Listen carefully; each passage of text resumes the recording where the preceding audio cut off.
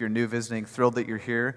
We just gather. This is very simply a worship service. We get to worship Jesus, who we believe is God. It did come to save us from sin and reconcile us back to God. So we're thankful that we get to worship God in the person and face of Jesus Christ. That's why we sing. So songs are primarily about him and what he's done. We also give generously because God's given us generously in his Son, Jesus Christ. We give on the silver boxes on the back wall. We also take the supper every week just to remember and rejoice in this Jesus whose body was broken and blood was shed for our sin. And we also worship Jesus by sitting under the Word of God, under preaching, so that God might more fully and particularly show us how we see the face of Jesus Christ in all of his revelation. So just wanted to also say by way of just announcement, Pastor Wilson finally was able to purchase his truck. You guys know that we, praise the Lord, we gave about $30-some thousand to get him that truck. So he got the truck. Now the prayer is that it would get to Haiti because he found the best purchase in Florida. It's going, I think, down there right now as we speak, and just for prayers that God would use that for his glory and for the mission that God has called Pastor Wilson in. But we'll have a few pictures up probably next week so you guys can see what you guys were able to bless him with. So we're thankful in that way. Bergen kids, if you guys are in here, you guys can head out to the back. I want to pray, ask God to move and work. We are in Habakkuk. Habakkuk has been a great study, a weighty study, full study, and there's much that God wants to say this morning, so I don't want to waste any time. So let's have a minute with him. I always say that nothing can happen in this place if the Holy Spirit does not move and does not act. The scriptures are clear that we need something outside of ourselves to give us illumination, to give us understanding, to give us clarity, and to give us the thoughts and mind of God. We cannot possibly, as finite humanity, understand God without his help. He's revealed himself through creation, through Jesus, through his word, through our conscience. But ask him this morning to reveal himself in the ways that he needs to be revealed to you. Ask him to reveal attributes of himself that he needs to reveal to you. Maybe there are things that you believe you need to know about God, but he knows exactly what you need to know about himself.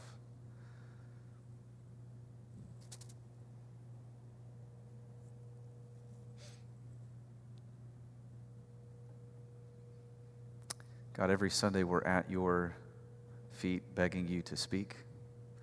Begging you to be clear, begging you to help us to understand. Father, we know that answers, Father, are found most fully in knowing you and understanding you. So God, help that to be true this morning. Encourage those who are heavy laden, who walk in here with deep, weighty burdens, cares, concerns, anxieties, fears. Father, would you continue to put us at ease because of who you are, not because of who we are or how we think. Help us. In Jesus' name, amen.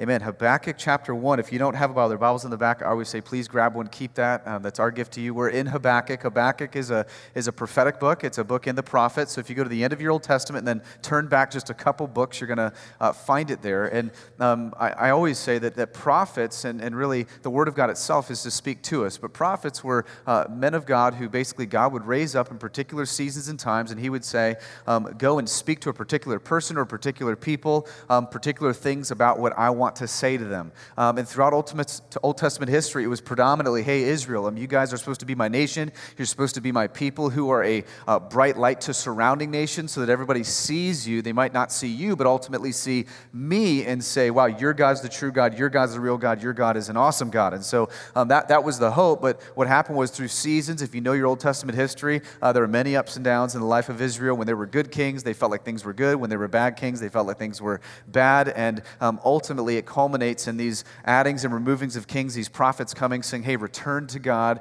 You're rebelling. You're wandering from his good ways and how he's designed you to live and designed you to work. And so they go through all these different seasons. And then there's a great season with this King Josiah who comes in, and there's just revival. The people return to God. He finds a scroll in the Temple of Solomon and begins to read the law and starts weeping. Remember, he was weeping because the law was not primarily to show you how awesome you were. It was to show you how terrible you were, that you need someone who can fulfill it for you. you. And so he realizes, wow, we need God, we need mercy, we need forgiveness. And so he ultimately gets the people to turn back to God. And then once he dies, there is just plummet among the people of Israel. And there is social chaos, political chaos, moral chaos.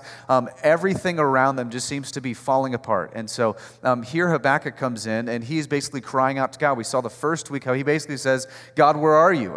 There's corruption, there's political strife, there's moral waywardness, and it seems like you're not involving yourself. It seems like you don't care. You seem to idly sit by. How in the world could you just overlook us as your people? I thought salvation was supposed to come out of our nation. It doesn't seem like it's going to happen. And God answers him, we saw last week, and it seems like God just compounds a problem to a problem. He says, oh, no, I'm not idle. I do hear you, and if I told you everything I was going to do, you wouldn't even understand it. And we see he shows how I'm raising up these Babylonians, these perverse, morally corrupt, wicked nation that's going to come in and basically steamroll you guys as judgment.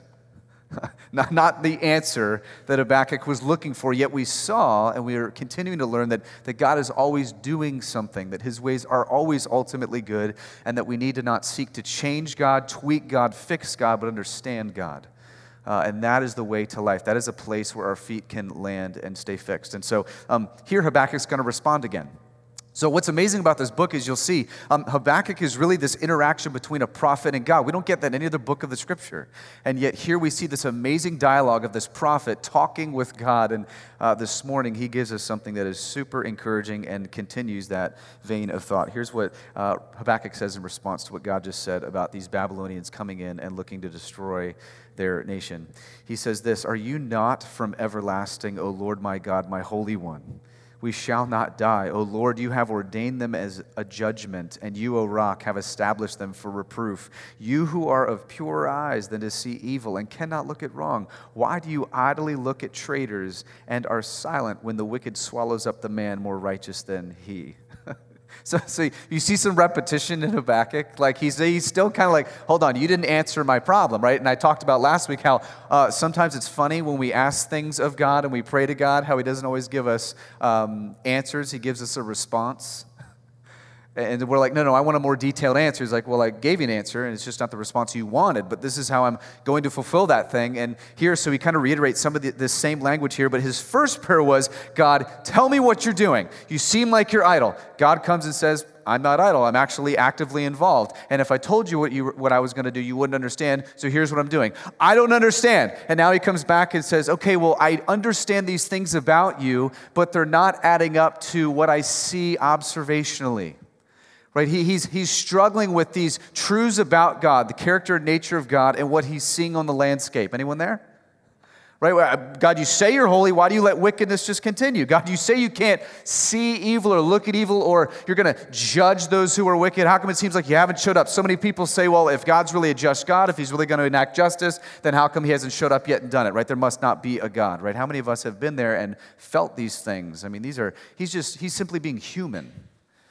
He's simply being real. He's laying his heart before the Lord. And so here he's asking all of these things, and he's saying, man, I know who you are. I know you're holy.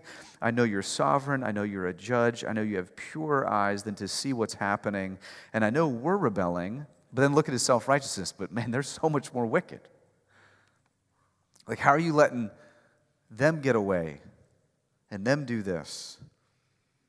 I'm having trouble reconciling my experience with what I know to be your character. Very human. Verse 14, look what he continues to say. You make mankind like fish of the sea. You ever told God that? Man, we feel like fish down here.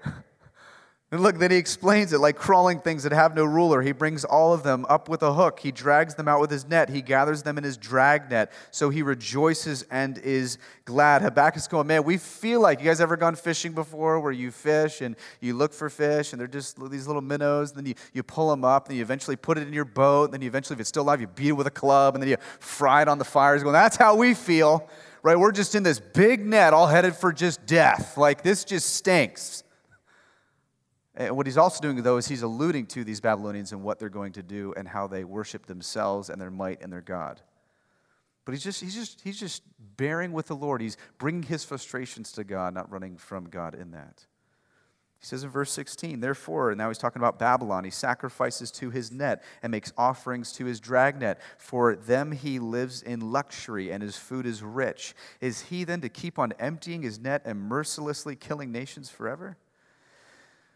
So here's what's going on. Babylon is this, national bully, right? And the reason that they're seen this way, as Habakkuk is explaining here, is they just were a nation that just imposed their will on surrounding communities of nations. And as they did that, as they did all this, they worshiped their own success, their murders, their enslavement brought them joy. Their God is their dragnet. What he's helping us understand here is the reason is Babylon became enormously wealthy.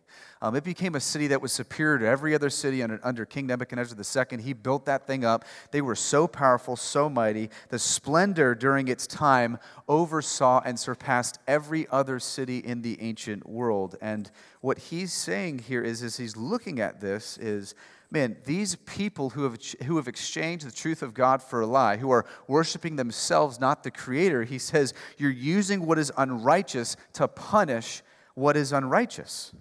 And the only thing that's going to do is make the unrighteous boast in their might evermore. Like, why are you using unrighteous people to now condemn the rebelling and bring judgment on our unrighteousness? You're only going to increase unrighteousness.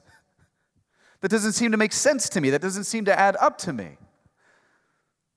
Because these people boast in their might. Their dragnet is their God. Their wealth is their God. Their luxury is their God. The ways that they inflict superiority upon others is what they gloat in and boast in. They fundamentally have committed Romans 1, which is the cosmic sin of the universe, right? We take what was created and we worship that over what is the Creator. And that's why we will consistently say, if you have frustration and anger and discontentment in your life, it's likely because you're constantly looking to gain from what is made and what has been created when it cannot give you what only the Creator can give you. So we're not made as people, as humanity, to find our satisfaction, to find our contentment, to find our joy, to find our everlasting fulfillment in what is made, but in the one who made it. Right? That's why Romans 1 is so important. That's why the Bible is so important, that it ultimately always points you to the one who made all things. This book is a book not about you and I primarily, not just a rule book for how to live nice and be moral and have some cute new techniques as to how to overcome certain things. Man, this book fundamentally reveals to us who God is, how He discloses Himself, and as you get swept up in that, it transforms you from one degree to the next. 2 Corinthians 4 will tell you. And so he's saying that these people have missed it much like we have missed it. So the fundamental sin is the same. Israel is worshiping what's been made. They've been worshiping other gods. They've been making golden idols. And in the same way as these apparently more wickedly perverse people, though they're just worshiping something different. But the whole root is they're not worshiping the one true triune God. They're worshiping themselves. They're worshiping what they can do. Habakkuk is being tested. Now, what is Habakkuk showing us here? One thing I see that I love is he's a realist. He's a realist. Here's the problem with us Westerners, right? No one ever wants to admit this stuff. We have been programmed and conditioned to think that pain and suffering is abnormal and good times are normal. We've been conditioned to believe that, right? So man, when things are going good, that's normal. That's how it should be, right? Things should be a life of ease. I start following Jesus and life gets easier. Life gets more consistent and there's rhythm. And yes, life is joy to the full, but it's not happiness. It's not this indicative thing of circumstance. Right? You're set on something outside of you. You're something set outside of what happens in this life. In fact, if you read this book, the Bible, if you open it up and read it, it actually talks about how struggle, pain, suffering is actually going to be the normal flow and routine of life. So I don't know where we get these crazy doctrines that Jesus enters in, that God wants you to be happy, healthy, wealthy. Life of ease is all that's before you. No, that's only in Western America. You go travel to other parts of the world, and man, you know what's normal? Pain, suffering, evil, and delighting in the one who's over all that. In the Christian parts, in the secret churches, that's what you'll see. You won't see life of ease as normal. You'll see Jesus in John 16 saying, yeah, in this world you're going to have a lot of tribulation, but take heart. I've overcome the world. I'm with you. This is who I am. This is my character and nature. And Habakkuk, I love it, is just showing that he's a realist. See, most of us, man, we drive by and never want to pump the brakes. We want to either have imagination or isolation. Either I want to hide from it, doesn't happen, doesn't exist, don't ever show me the news, or imagine, right? No, life isn't really that bad, really isn't that much evil in the world, really isn't that much wickedness. Life isn't really as bad as I think it. If you just watch from Genesis 3 on through the whole redemptive history in the Bible and just history as a people, has anything gotten better? Especially in seasons in the 18th century, 19th century, when they thought things were getting better, then a worst wave would come in. So I think we need to be careful how we even understand suffering, evil, and pain. The goal is not to be free of it. The goal is to lean into one and know one who's over that and who can sustain us in that. And that's why, man, this Bible is filled with books like Habakkuk, Job, Jeremiah, and almost every gospel and New Testament letter, so you're prepared to know how to face it. It's not so that when storms come, you go, God, you've changed. God, you're doing something different. Why? No, it's so you can now walk into that. So you're actually prepared to live a human life tethered to Jesus. So Habakkuk's being tested much like we are, right? To the core concerning everything he believed about God. And look at what Habakkuk does, though. Through his frustrations and confusion, he has an epicenter. He has a lightning rod that grounds the storms of life around him. It grounds him out so it doesn't swarm him. He starts appealing to, he rightly articulates who God is. That's what he's remembering. That's what he's recalling. That's what he's saying. See, if all we have in this life is our feelings, our perspectives, our experiences, we're in big trouble, right? I need to get, God, your perspective. I need to get to know who you are. I need to get to know how you see these things, how you operate in your work, and so that will help me. Because here's what happens for most of us. Tell me this isn't true. Circumstances shift in your life, right? Just day is normal, work is normal, life is normal. The second something shifts, the character of God shifts. Right? I mean, man, well, my good days, man, last week I was down at Long Beach Island. It was sunny out. God is good. God is amazing. God is gracious. God is merciful. Traffic on the highway, heard about some murderer who just shot up some school. God is evil. Where is he? Where's justice? Right? We're just so fickle. We're so silly, right? And the second a circumstances alters or changes, then the character of God somehow alters or changes. So if we say, man, God, I feel lonely. You must have abandoned me. God, I'm having a bad day. You must hate me. God, I'm feeling really good because you must be near to me. No, God says I'm the same yesterday, today, and forever. I've never changed. No, you're changing. Your understandings of me are changing. Your feelings and emotions are changing, but I have not changed at all. This is what A.W. Tozer said. Wrote a great book called The Knowledge of the Holy. That's why I always tell you to read books that talk about who God is. Not Your Best Life Now or Unlocking the Happiness Code. I don't know if that's a book. I made it up. But just, it's probably out there. But just just try to find books that talk about who God is, what his nature's like, what his character's like, how he feels. Tozer said this, what comes into our minds when we think about God is the most important thing about us. The history of mankind will probably show that no people has ever risen above its religion, and man's spiritual history will positively demonstrate that no religion has ever been greater than its idea of its God. For this reason, the gravest question before the church is always God himself. And the most portentous fact about any man is not what he is given at any time or may say or do, but what in his deep heart conceives God to be like. That is the most portentous fact about men and women. So many times when we start feeling, we need to start thinking rightly about who God is. This is why in turmoil, tribulation, suffering, you got to move towards not God must have changed, but man, I got to dig my heels into who he is. What is he doing here? God, help me. Where are you? What are you like?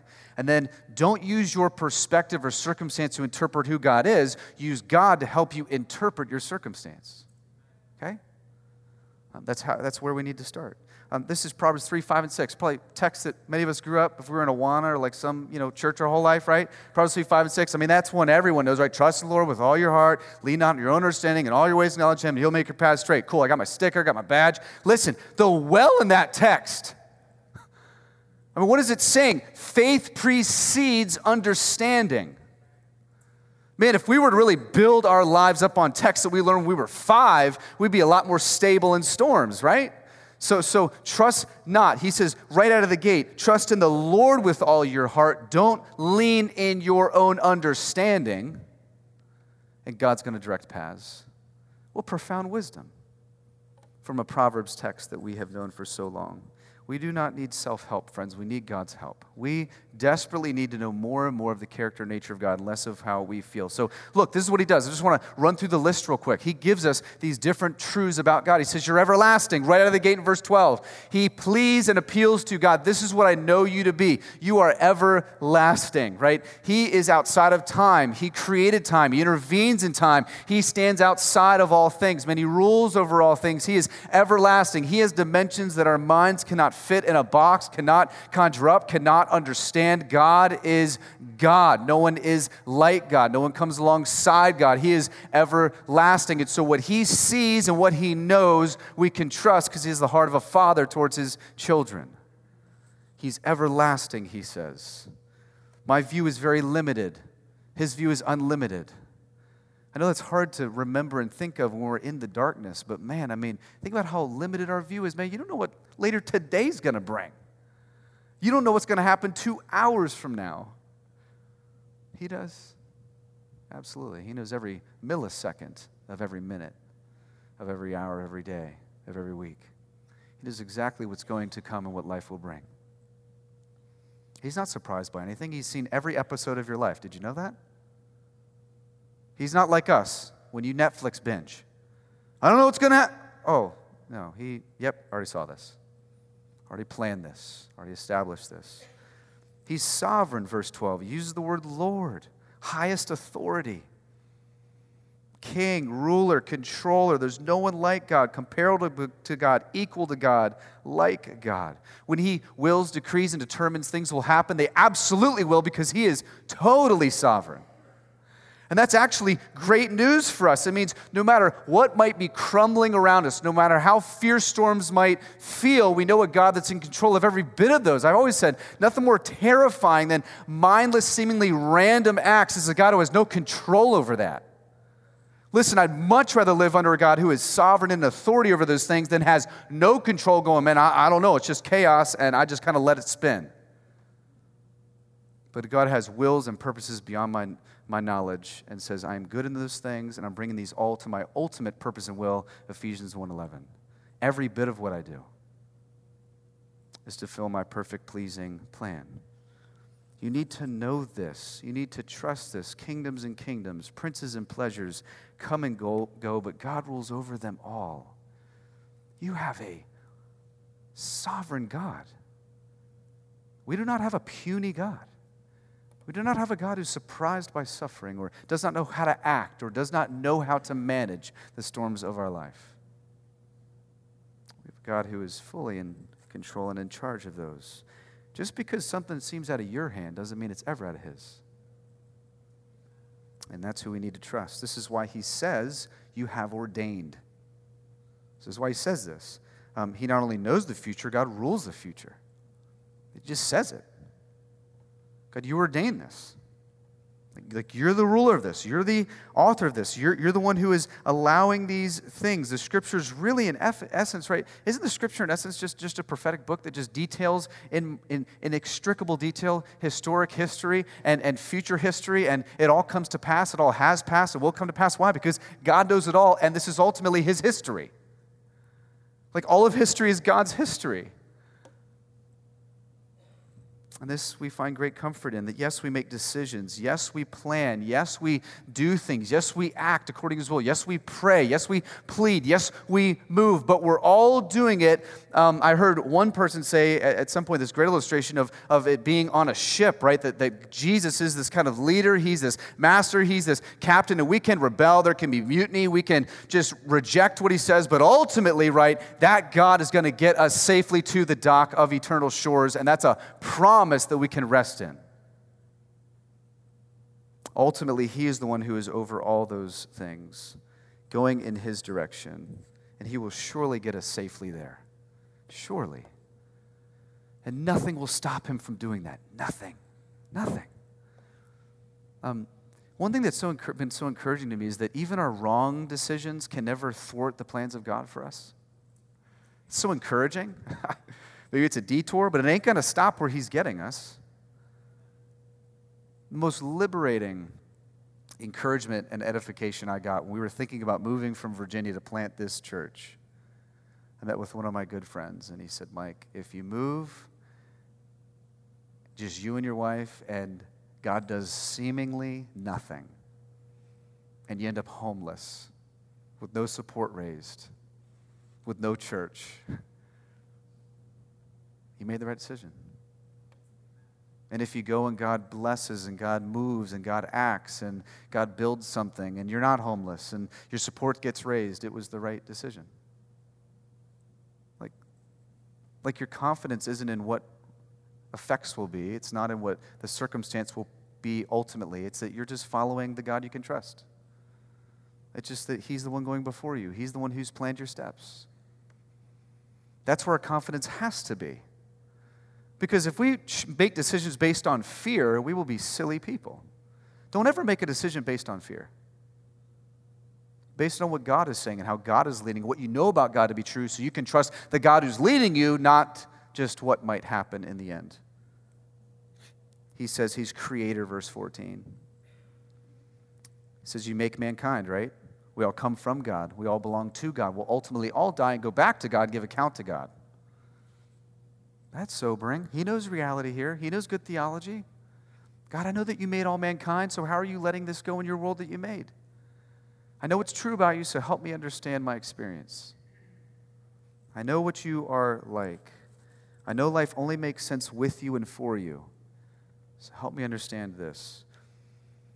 That's where you find your peace. He says he's holy, verse 12 to 13. He says you have purer eyes than to see evil and cannot look at wrong.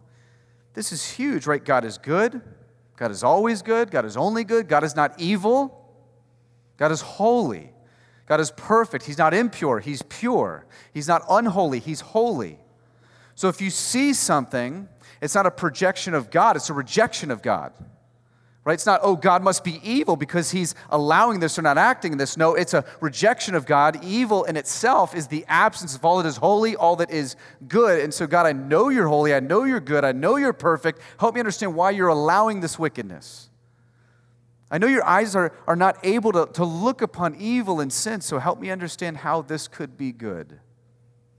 We saw last week how God worked out the advancement of the gospel through such wickedness, how even through the wickedest evil ever done to the most perfect man who ever lived, Jesus, he worked to the ultimate good, the salvation of nations and tribes.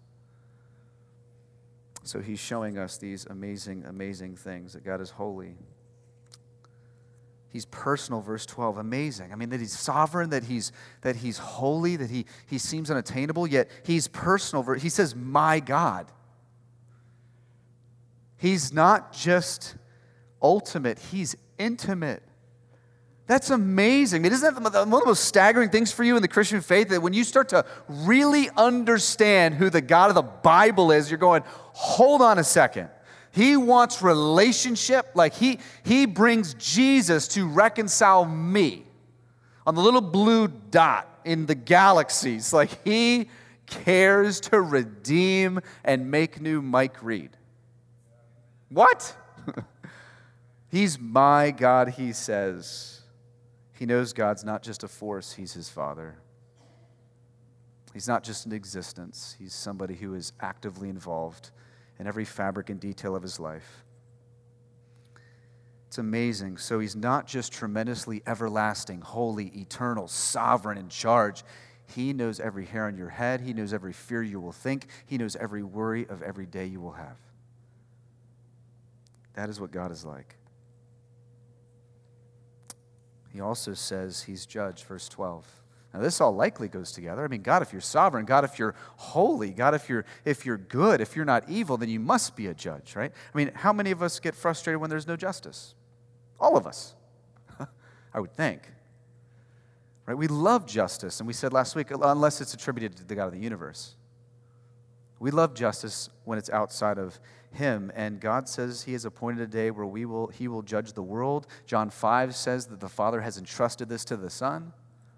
and that he has every right to tell us when we are wrong and when we are right, and what is off and what is on, and what is in alignment with his will and what is not in alignment with his will. He has every right to do that because he is God. He is the creator. We are the created. And so here we see that he finds great confidence and encouragement in knowing still, though, I know that you are a judge. I know no one's getting away with anything. I know you're going to give an account of everything, God.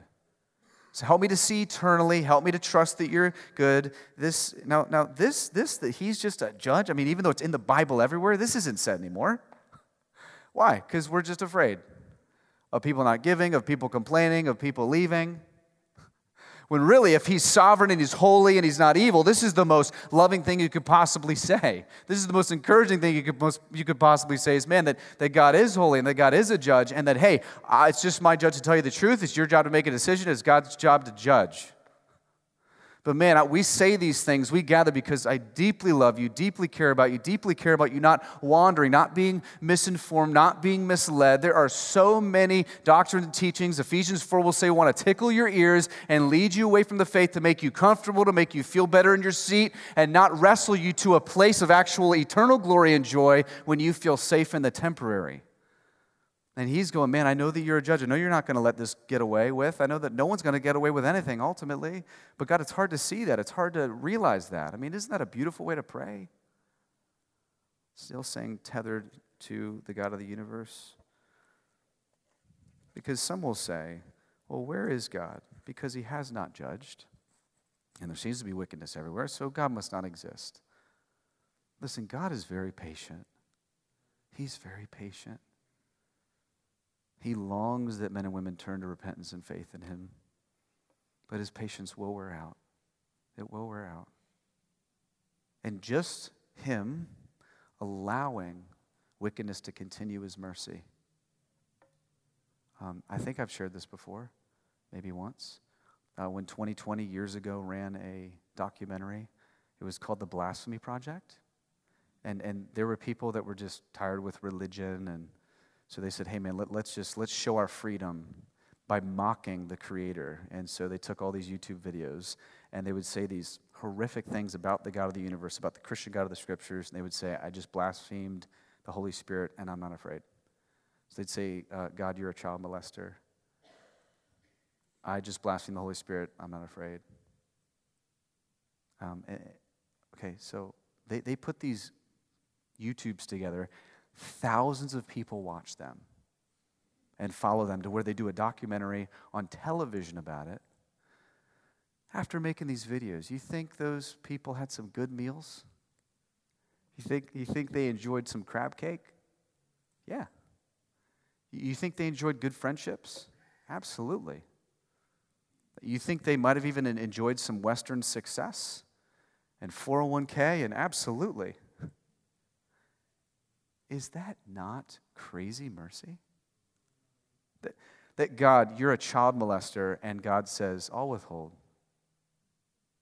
I'll let you trod my planet. I'll let you make these videos. I'll let you enjoy the food that I've made. I'll let you enjoy relationships I've created. I'll even let you maybe get involved in unhindered fornicating just for the joy of yourself. Just go enjoy it. Like, is that not mercy? Is that not profound mercy? That God, in spite of that, withholds and is patient? And we know that one day, right, that he has shown a full mercy, right? Because if you ever want to know how serious is sin and rebellion against this God who's holy, everlasting, sovereign, just look at his response. He only has two: hell and the killing of Jesus. Both are deadly serious. And so we see that he must be a good judge and must be just. And that's actually really, really, really good news to us, because he will make every wrong right.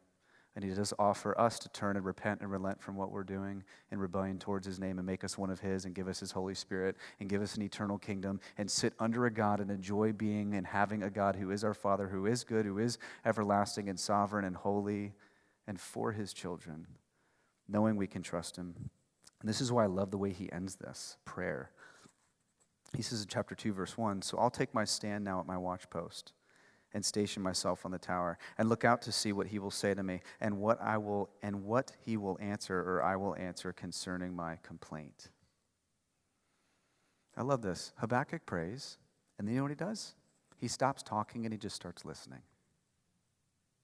You get up in a watch post, like Ezekiel. It's a place you could, militaristic, you could see it from a different perspective. You could get a different picture. It's almost this idea of Habakkuk going, okay, I've laid my request to the Lord. I've made my plea, and now I'm going to get up and get a different perspective, God. Can you give me your perspective now? I want to wait to hear from you now. I want you to answer me, and I want you to help me understand what you're doing now. I need someone else's perspective. I need not my perspective. I need your perspective. And he says, I will wait on the Lord.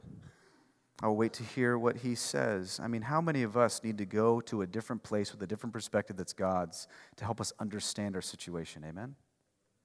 We don't need more of our own intellect. We don't need more of what we think. We need what God thinks. We need to know what God is doing. The answer to so many of our problems and strife is not answers from God. It's we desperately need the presence of God. We need more of his presence. We need to understand him. We need to know him. We need to be fixated on these things. No one else can resolve our questions, answers, complaints, confusions. God can. So when storms roll in, we need to know the God of the truth, not hear from people who speculate truth.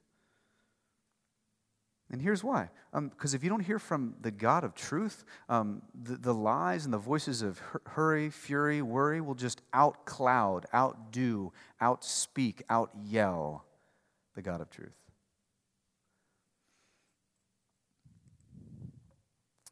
So much of our pain and strife and problems comes from our view of God. You know, I was thinking about this on Thursday afternoon. I was thinking about all the places in the Old Testament where people have these horrific seasons, and God's answer is not, hey, here's your answer. It's, hey, look at me.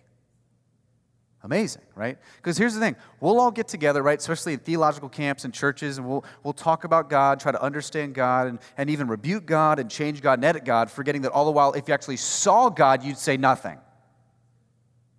Right? We'd all just be in awe. We would all just be struck. None of us would have a word to say. It reminded me of Isaiah chapter 6, where he's a prophet, right, given to speak to the people. And here's what he says. He says, in the year King Uzziah died, I saw the Lord. He was seated on a throne, high and exalted. Train of a robe filled the temple. Above him were seraphs, each with 6 wings. With 2 they covered their faces, 2 they covered their feet, 2 they were flying, and they were calling to one another, saying, Holy, holy, holy is the Lord Almighty. The whole earth is full of his glory. At the sound of their voices, the doorposts and threshold shook, and temple was filled with smoke. And this is Isaiah's response. Woe to me, man. I've said some things that were bad. I'm going, man, okay, this is a prophet, pretty good guy, right? He sees God, and the first thing he thinks about and is revealed is, I've said some things that were bad. I'm going, man, you got to look at my rap sheet, right? There's a prophet. I mean, I can't believe that just getting a glimpse of God revealed more about his own self than his accusations of who God might be. And then he says here, my eyes have seen the King, the Lord Almighty. So in the year King Uzziah dies, Isaiah gets his vision, and listen, we could spend 18 weeks just exegeting this section of Isaiah 6, just all the different, just the power you see, the authority you see, the glory you see. I mean, he's seeing this amazing, amazing picture that even just the imagery itself doesn't seem like it can fit in your box, because the robe fills the temple. I mean, we've seen little kings with little scepters, but you haven't seen this king with a massive scepter the size of galaxies with a robe that fills the temple, to where the people are screaming out his character nature so loudly that thresholds are shaking. I mean, just get this picture. Now, here is what, to me, is so profound. It's when God gives him the vision. It's when King Uzziah died. You know anything about Israel? Good kings, things are awesome. Bad kings, things are bad. Uzziah was a good king. 52 years about. Good king. People loved King Uzziah. And God doesn't come down because people were panicked. What are we going to do? We lost King Uzziah. How are we going to continue on? And God does not come to Isaiah and go, let me counsel your problems and issues. He goes, let me just show you myself. Let me show you something so much bigger than your problems. Let me show you what I'm like. Let me just reveal to you a sliver of my glory. Isn't that fascinating? That's how God responds in a time of panic. And not that he doesn't respond in other ways, but profound how he responds here. Come up here, let me show you something. This is why when we open our Bibles, we need to be going, God, what do you tell me about you? Like, this is just good Bible study. You should not be entering into your Bible going, okay, tell me how to not lie, okay? All right, if you're a liar, you're a liar. It's your heart. You're wicked, okay? Like, that's in you, right? Like, you can't just, and you could aggressively get yourself not to lie for a couple weeks. So it takes you back to Genesis 3 where you think you're the Savior, you're the God, self-idolatry, so you're still condemned, you're still guilty, even in your self-righteous works. But the whole Bible will say this is who God is. Now, all of Scripture will say this. I want to end with just showing you out of one letter, just a quick note as to why this is so encouraging and how it connects to Habakkuk, then we're done. Colossians 1, Paul prays for that church. Here's what he prays for this church. He says, I'm begging from the day we heard and have not ceased praying for you. Here's what I'm asking. I'm asking that you may be filled with the knowledge of his will in all spiritual wisdom and understanding. First, he says, I'm praying you'd be filled. Here's why this is so important to get. It means you're not full. It means you don't have all the knowledge of him. You don't understand all of his ways yet. You don't understand all of his character and nature. You're not full, so you need more. Now, here's why this is so important is I've seen kind of pervasively, it's been my experience in many parts where Christianity is centered on an experience where I threw a stick in the fire, I made a decision, I made a speech, I did a chant, that's fine. God can use that, God can redeem that, God can save you in that moment. But then they find themselves years later going, I don't even really know why I'm a Christian. Well, I don't know. I guess I said I loved him when I was 5. But I don't really know why I'm a Christian. And here's why this is so important to see is there's this understanding that, yes, in the cross of Christ, he justifies you 100%. It's called the imputation of Christ's righteousness. He declares you righteous. You realize that I'm a sinner, that I've rebelled, that I cannot obtain righteousness through my own works, through my own merits. Christ goes to the cross for me as my substitute. He hangs, he bleeds, he dies. He takes wrath I deserve. He takes the sin that was mine, and he gifts me his righteousness. Therefore, God sees me as a spotless, blameless, above reproach life of Jesus Christ and not my sinful, rebellious, hostile, alienated self. Okay, that is true. He does that. I'm not saying he doesn't do that, but I'm saying there's clearly moving on from that, this ever-growing filling, this ever-growing, growing in knowledge. That's what Paul is saying. Would you keep expanding their minds of who you are? Would you keep helping them understand you more fully because they still don't understand you? Even though they're saved, even though they're Christians. And he says again in verse 10, he keeps saying this. Look at this. He says, so as to walk in a manner worthy of the Lord, fully pleasing to him, bearing fruit in every good work, and increasing in the knowledge of God. Now, here's why this is so important. I bet a bulk of us are interested in how do I live a life that will bear good fruit and bear good works, right? All of us. If you're a Christian, you're like, yeah, I want to know how to live a life that bears good works. But Paul's circular. It's not, I'm going to try to bear good works, and that'll grow my knowledge of God.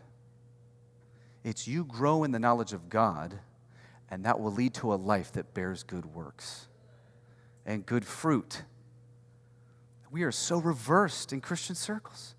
There's still this sin management. There's still all this behavior modification. There's still all this trying to be better and trying to be moral and I'm going, no, you gotta lean into God. You gotta lean into Jesus. And the more you do that, grow in your understanding of him, then that's gonna break those cycles and free you from that sin and allow you to walk in newness of life and bear good fruit. This is massive. Can you tell I'm not excited about it? I mean, every situation, counseling I sit down with, this is the pervasive thing that comes back over and over and over and over and over. I'll give you an example. I'll say it another way. If you go to any sort of counseling session, small group, sit under a sermon, and your perspective is, God, would you fix this? I came here so you would fix this relationship, fix my marriage, fix this issue, fix my work, fix my whatever it is, right? And it's not, God, I want to get swept up in what you're like. God, I want to get swept up into your character and nature and your perfected work in Jesus Christ and his cross. Track record has shown that you bail very quickly and don't stick with it. because you're relying on this behavior modification in your life and adjustments to circumstance and not who God is, not what God is like. I've found what continues to stick and what continues to bear fruit are those who say, hey, God, man, I just need to know more of you. I need you to reveal yourself. I need you to help me understand your character, nature, and understand your ways, and that, in effect, will begin to help me understand how to walk rightly in these scenarios and in these situations. Because one is gospel and one's just religious activity. And the former is religious activity, and the latter is gospel. And this is why he ends with this in verse 11. And this is the connection to Habakkuk. He says, may you be strengthened with all power according to his glorious might for all endurance and patience. So if God's primary desire for us, friends, is to be happy, healthy, and wealthy, then why in the world is the Bible filled with you're going to need endurance and you're going to need patience? I mean, does not everyone bleed? Does not everyone suffer to some degree? I mean, who doesn't get sick? Who doesn't have bad seasons? I mean, are you with me in this? I mean, who doesn't need endurance and patience? Fueled from a knowledge of God. Fueled from understanding his character and nature. This is why sometimes people get angry when they read a book like Habakkuk and they read that God is sovereign in all things because they've been wrongly taught that the God of the Scriptures, that his primary desire is to make much of them. It's to make much of himself. And make much of himself in you so that you might be a bright beacon of light to those around you. You've got to understand the purpose of everything. The goal of everything we do is ultimately for him and from him. So we don't come in saying, hey, God, free me from this addiction. Why? Because I want to be free from this addiction, period. God, would you just, fix this relationship? Why? I want you to fix this relationship, period. Right? God, free me from my lusts and my greed. Why? I want to be freed from my lusts and my greed, period. God, free me from this pain and suffering. Why? Just because I want to be freed from this pain and suffering, period. Instead of, God, free me from these lusts, free me from these addictions because I want people to see your authority and your power and your redemption and how good you are and how freeing you are, right? Don't free me from this pain and suffering just to free me from pain and suffering. Help me through the pain or sustain me in the pain so they can see that you're better than pain and suffering. I mean, you got to reframe how you understand everything. God, don't just fix this relationship or help me to forgive or get rid of bitterness just to be forgiving or get rid of bitterness. Help me to do it so they see you are really forgiving. Ultimately, your mercy is staggering and you have no bitterness because of your Son towards those that you save. Help them to see that. That's what we want. And how do we most clearly see God and know the character and nature of God? In the face of Jesus Christ. Colossians 1:15, he, Jesus, is the image of the invisible God. You want to know what God is like, how he feels, how he acts, how he responds? Get to know Jesus. So I always want to say, get in the Gospels. See what the life of Christ is like, how he responds, what his heart is like, because you'll get a direct line to God the Father as you see him. Let's pray. Father, I want to ask you right now, there are so many different places and ways that we need to understand you more. Father, would you minister to some right now, whether it's they need to know more deeply your everlasting attribute, your sovereignty, your control, your intimateness, whether it's your holiness, whether it's you being a judge. God, wherever it is that would be most helpful to them, would you illuminate that and bring that to clarity? And God, would that be the lightning rod that grounds out the storm around them and protects them?